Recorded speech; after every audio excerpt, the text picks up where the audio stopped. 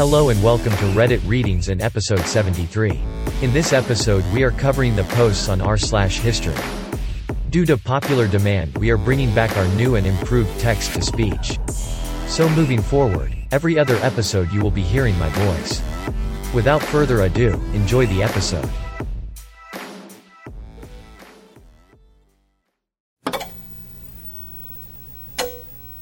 User Crimson_Marksman asked, why weren't grenades invented a lot earlier?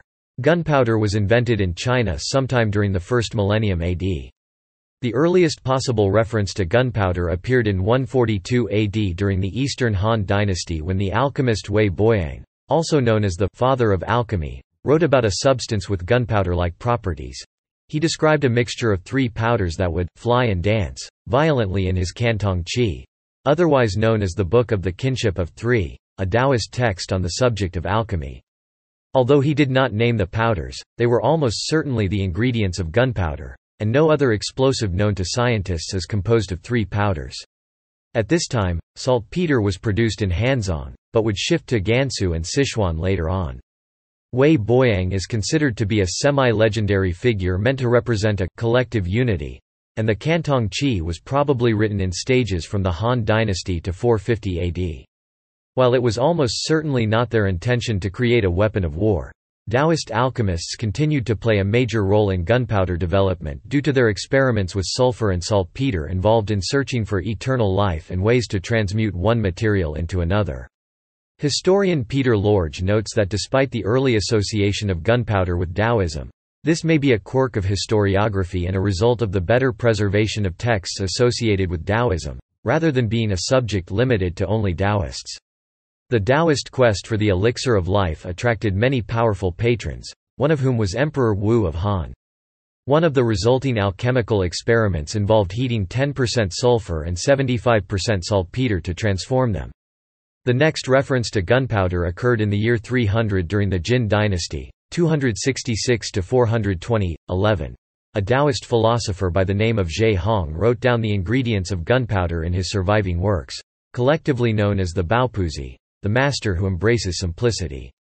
The inner chapters, Nepean, on Taoism contains records of his experiments to create gold with heated saltpeter, pine resin, and charcoal among other carbon materials, resulting in a purple powder and arsenic vapors. In 492, Taoist alchemists noted that saltpeter, one of the most important ingredients in gunpowder, burns with a purple flame, allowing for practical efforts at purifying the substance. During the Tang dynasty, alchemists used saltpeter in processing the four yellow drugs, sulfur, realgar, orpiment, arsenic trisulfide. The Mongols and their rise in world history as well as conflicts with both the Jin and Song played a key role in the evolution of gunpowder technology. 64. Mongol aptitude in incorporating foreign experts extended to the Chinese, who provided artisans that followed Mongol armies willingly and unwillingly far into the west and even east, to Japan.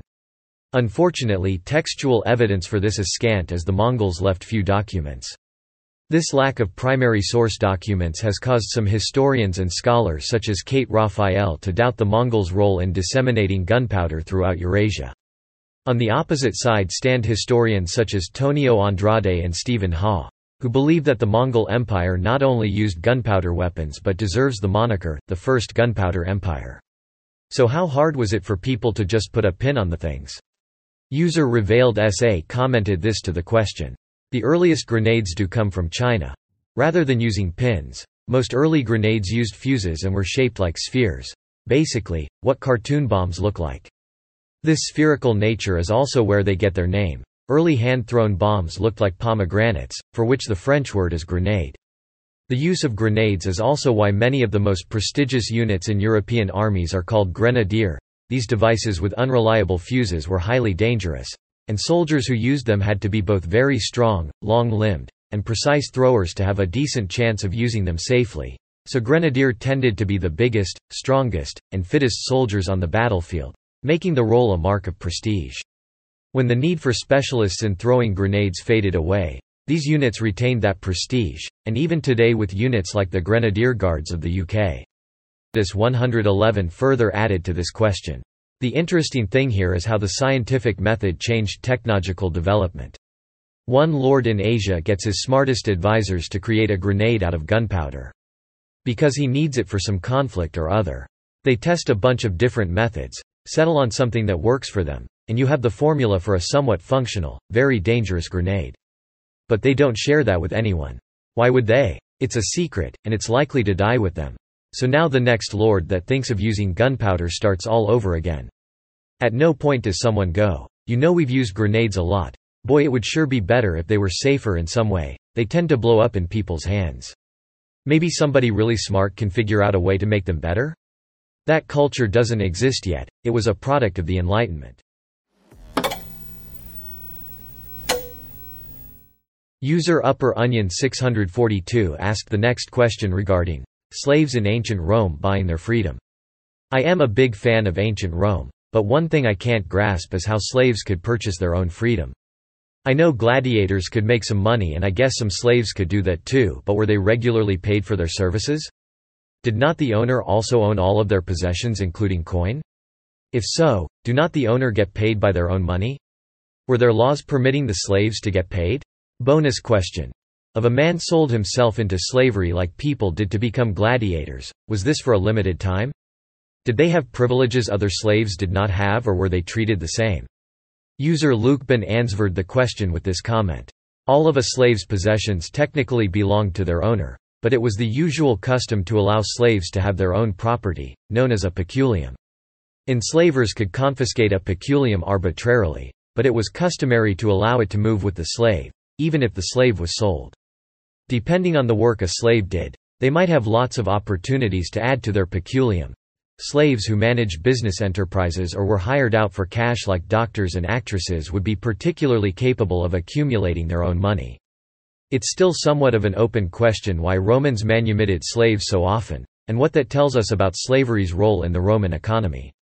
Certainly there doesn't seem to be a direct economic benefit from the perspective of an enslaver to letting slaves accumulate their own money, then paying them out of money they could have arbitrarily confiscated. It was probably a way of incentivizing slaves, so they cared about working independently at roles that weren't directly supervised by an enslaver. In any case, purchasing freedom directly was definitely a thing that happened, but was not the most common way for a slave to get their freedom. It would be more common for a Roman slave to be manumitted in a will, or to simply be informally manumitted over dinner. Romans selling themselves into slavery was made illegal fairly early in Roman history. A free man choosing to become a gladiator does have a lot in common with them selling themselves into slavery, as a gladiator was an infames, a sort of untouchable class that also included actors and prostitutes. There was little practical distinction between an enslaved and freeborn gladiator. The freeborn gladiator would swear an oath to obey their lanista, handler, as if they were a slave. It was of interest to Roman sports fans that a freeborn gladiator had chosen the arena, and gladiator fight results will sometimes note next to a gladiator's name that they were freeborn. Gladiators who survived the arena for a few years could expect to go free eventually. They often took work training new gladiators at that point. Something like 20% of gladiatorial fights ended with the death of the loser. Circa the early empire, for unclear reasons the death rate went up over time. But those deaths would have been heavily weighted towards new fighters, who had less experience and did not have established fanbases that would cheer for them to be spared, so there would have been plenty of gladiators who made it through their career and out the other side. User El Mano Anano further added, I don't know a lot about this, but in regards to the slave owner's benefit, it expanded his client base. As his former slave goes out and succeeds, that slave is reliant on his former owner for political cover, but can also be depended on for support in things like their former owner's own political ambition. If he frees a slave who is an excellent cobbler, he can get shoes made to outfit his troop of soldiers and their children. Carpenters can contribute to boats or houses. If you're throwing a feast or games, your clients can contribute whatever, food from their restaurant stalls or produce or decorations or stagecraft or whatever. The more successful your feast, games, the more popular you become and the higher office you can hold. And since all of Rome's politics were reliant on these client relationships, the broader you expanded your base, the more power you would have. And the more power you had, the more you could do for your base. If you were successful, that would translate down to your former slave, who then might get their own slave to expand their business, once again increasing your power and so on. There's probably a better source for this, but Annalee Newitz talks about it in the Pompeii section of her book Four Lost Cities. User Lukeben replied to the comment with this: "I agree, this is part of the equation. To keep going deeper, I suspect the ability to retain a freedman as a client lowered the cost of manumitting a slave rather than actively being the main incentive to manumit a slave. In theory, you could just have an enslaved cobbler to outfit everyone without bothering to manumit him. And if you wanted that business to expand, you could encourage the cobbler to purchase underslaves as part of his peculium. One other reason I've seen suggested that you might actively want that expanding business in your orbit to be run by a client rather than a slave is that an enslaver was held legally responsible for their slave's actions, but a patron was not legally responsible for their client. A Roman who owned lots of different slave-operated businesses could get in trouble if they weren't able to supervise them all and the cobbler started cheating customers. It could be legally safer to run a large patronage network than a network of slave-operated businesses that you personally owned." Every day, we rise, challenging ourselves to work for what we believe in. At U.S. Border Patrol, protecting our borders is more than a job. It's a calling. Agents answer the call, working together to keep our country and communities safe. If you are ready for a new mission, join U.S. Border Patrol and go beyond. Learn more at cbp.gov/careers.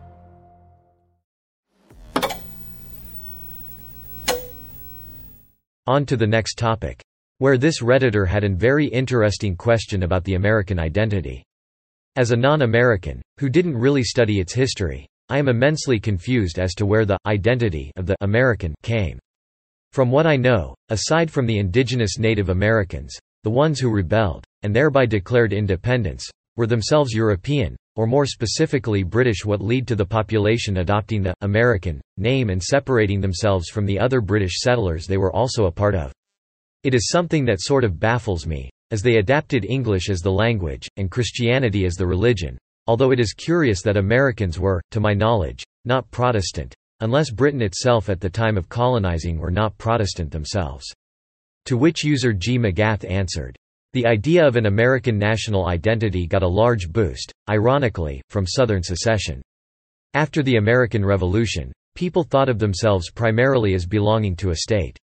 The Declaration of Independence talks about independent states, not an independent nation. The Civil War brought a greater stress on preserving the nation. See Lincoln's Gettysburg Address, for example. The federal government flexed its muscles in an unprecedented way to keep the South from returning to de facto slavery. American patriotism is almost entirely a product of the Civil War era and later." User Oh No Tokyo added to this topic by commenting, "Earlier than you might think. Many colonists, particularly in New England, were already separatists from the Church of England, which meant that their ties to the mother country were already weaker. In some colonies like New York, many of the colonists were Dutch, and Georgia was one of the first colonies where you would be transported for crimes committed. The more famous example of this later on was Australia, a dumping ground for undesirables. However, realistically, the idea of being a colony being ruled by a king and representative assembly which is across an ocean that it took weeks, and even sometimes months to communicate with is generally what caused the divide. By late 18th century, the colonies that made up the 13 original states were fairly well developed economically and had their own concerns. The British government, while protecting the colonies during the French and Indian War, expected the colonies to follow their lead even if that lead was more taxes on them and the inability to spread out into new territories. Strictly speaking, the British government made decisions that made sense to them. They needed the extra tax money to make up for the costs of protection, and they did not want to stoke more problems with the native tribes, so that they instituted the Proclamation Line of 1763, which technically made it illegal for colonists to move and settle deeper into the continent. The American colonists obviously did not want to be forced to stay behind the line and certainly did not want to be taxed more. Although more taxation was probably fair, it did not at all help that the colonists had no representation in Parliament, and so any laws made in regard to taxation as well as trade would always benefit the mother country over the colonies. In this sense, their heritage made the divide much more likely. The descendants of the English settlers were very well acquainted with representative government from the mother country. They expected representation, and it is clear from even the history of England what happens when the government tries to avoid representation being permitted. Revolt. User Buzzing Leader 51 started the next topic by asking the question. So Germany had to pay $33 billion for World War I, and they only managed to pay that off by 2010. Did the valuation go up over the course of the century? User Flylyseplik answered the question by commenting. So Germany was initially to pay some 132 billion marks. That number was essentially fictional, and they did end up paying some 8 billion marks in the interim period, which were largely contributions towards things like occupation costs, which technically speaking were not reparations. Those costs were to be paid first and any remainder was then to be applied to the reparations bill. The Ruhr occupation proved to be modestly profitable, producing some 900 million Goldmarks in profit, albeit split 4 ways between IIRC, France, Belgium, Italy, and the US. The costs of occupation up to 1921 were calculated as 3.1 billion marks in food and raw materials essential to Germany, as supplies for that same period cost another 4 billion marks. The UK in particular was semi-interested in more reparations once they included things like pensions for war widows. But this was never a practical issue, as it was only a theoretical increase in the British share of the pie, and not an enlargement of the pie. The UK didn't receive more money as a result, and largely felt the financial reparations would hold back Germany and prevent the UK from economic recovery into the bargain. One of the ongoing problems was Germany paying in kind: coal, timber, steel, dyes, etc. While cash payments were rare, payments in kind were more reliable, but were still technically defaults as Germany refused to supply the amounts it had agreed. 1920 to 1922 for instance, Germany fell short by some 15 million tons of coal, while it was simultaneously exporting coal to Austria and Switzerland. This is especially indicative of bad faith for several reasons. Payments in kind were based upon, and revised downwards from, German offers.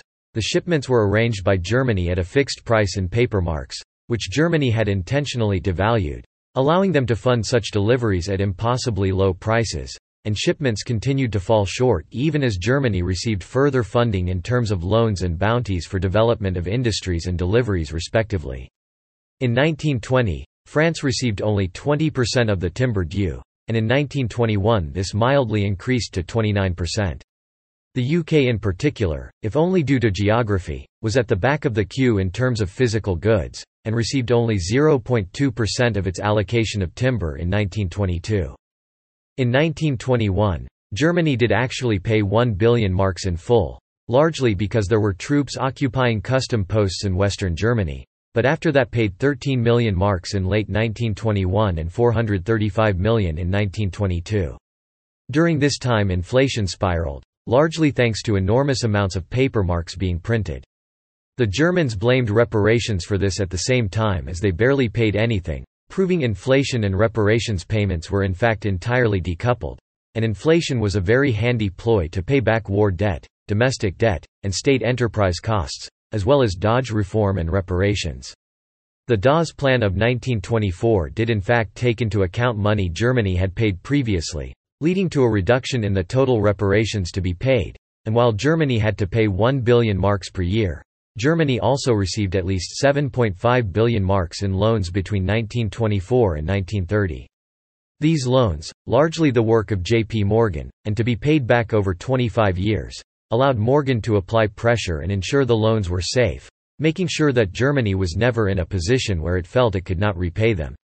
By this point, virtually everyone involved acknowledged Germany was not making these payments out of her own resources.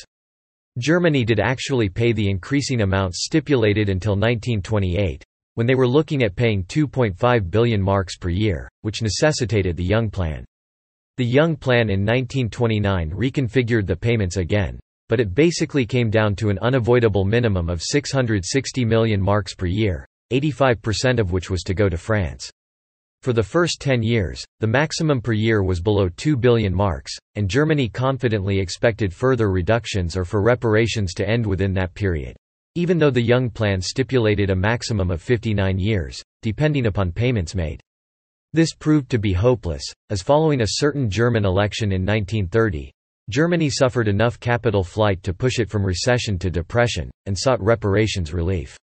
President Herbert Hoover proposed a moratorium on all intergovernmental debt in 1931, and while the Lausanne Conference proposed a final payment of 3 billion marks, this was never ratified and further discussions with Hitler were a non-starter. World War II obviously put paid to any further payments, and they did not resume until West Germany agreed to restart them in 1953, IIRC. They were set at a fairly low level in order to avoid any economic difficulty.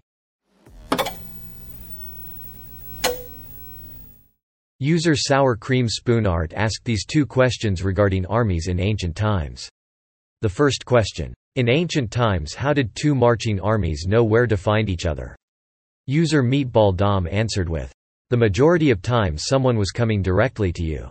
In the event that you were planning to meet somewhere in the middle, there weren't typically that many routes one could take. There are examples of invading armies trying to take trickier routes to catch the target off guard, Marathon being one of the more famous ones. But generally you stuck to what you knew and knew you could support. You very well could have people who have fought for the other side fighting with you now too, so they might be intimately familiar with the best routes.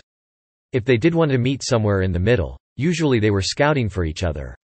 Send out people well in advance of you who could then communicate back to you what was going on. This could tell you the numbers, their direction, what they were doing, and allow you to adjust on the fly. The second question reads as follows. And at that point, why not just go around them and take their city? To which user Meatball Dom answered with, it would be a very risky move. Let's assume the target has basic fortifications, enough that you'd be expecting some resistance, and some level of siege. So their defensive army has just marched out. You've tricked them into thinking you're on the other side completely, and now you're marching right at their city. Remember those scouts? The city will have them too. And they'll almost certainly have soldiers there as well, perhaps even of equal size to the one that's been sent out. Now this might give you the chance to take them on one at a time instead of at the same time, and might be beneficial. But what happens if those scouts reach the other army in time and now they've marched back and you're trapped between their city walls with the first army now pressing against you and the army that stayed put, or just anyone in the city ready to fight, also letting you have it? You're trapped and it doesn't look good. Look at Julius Caesar's actions at the Battle of Alesia. He had Vercingetorix inside Alesia with his army, and wanted to take the city and Alesia. But he was aware that he was vulnerable to any other reinforcements coming from behind him.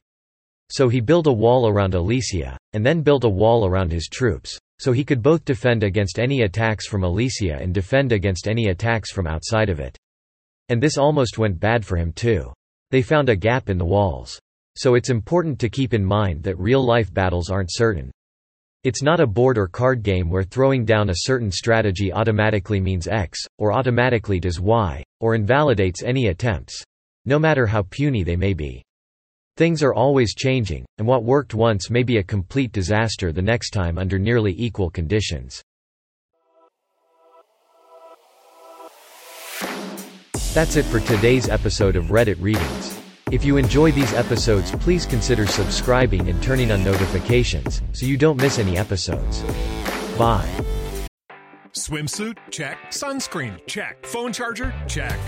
Don't forget to pack the 5-Hour Energy. It fits great in a pocket or carry-on, and the alert feeling will help you arrive ready for anything. Now get 20% off when you use code 5HETRAVEL at 5hourenergy.com. Expires April 30th. One-time use only. Not valid with other discounts. Remember, visit 5hourenergy.com and use code 5HETRAVEL to save 20%. True terrors of horror, bizarre happenings, unexplainable events. On our podcast, Disturbed, terror takes center stage. Each episode is a journey into the darkest corners of human existence, delving into bone-chilling tales of kidnappings, serial killers, maniacs, and the very essence of your worst nightmares coming to life on this weekly true horror show. Disturbed is not for the faint of heart. It's an exploration of real, unadulterated horror sourced from everyday people.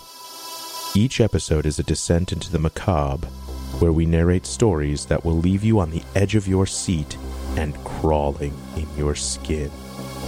We navigate the disturbing narratives that lurk in the shadows, offering a raw and unfiltered listen into the most terrifying aspects of the human experience.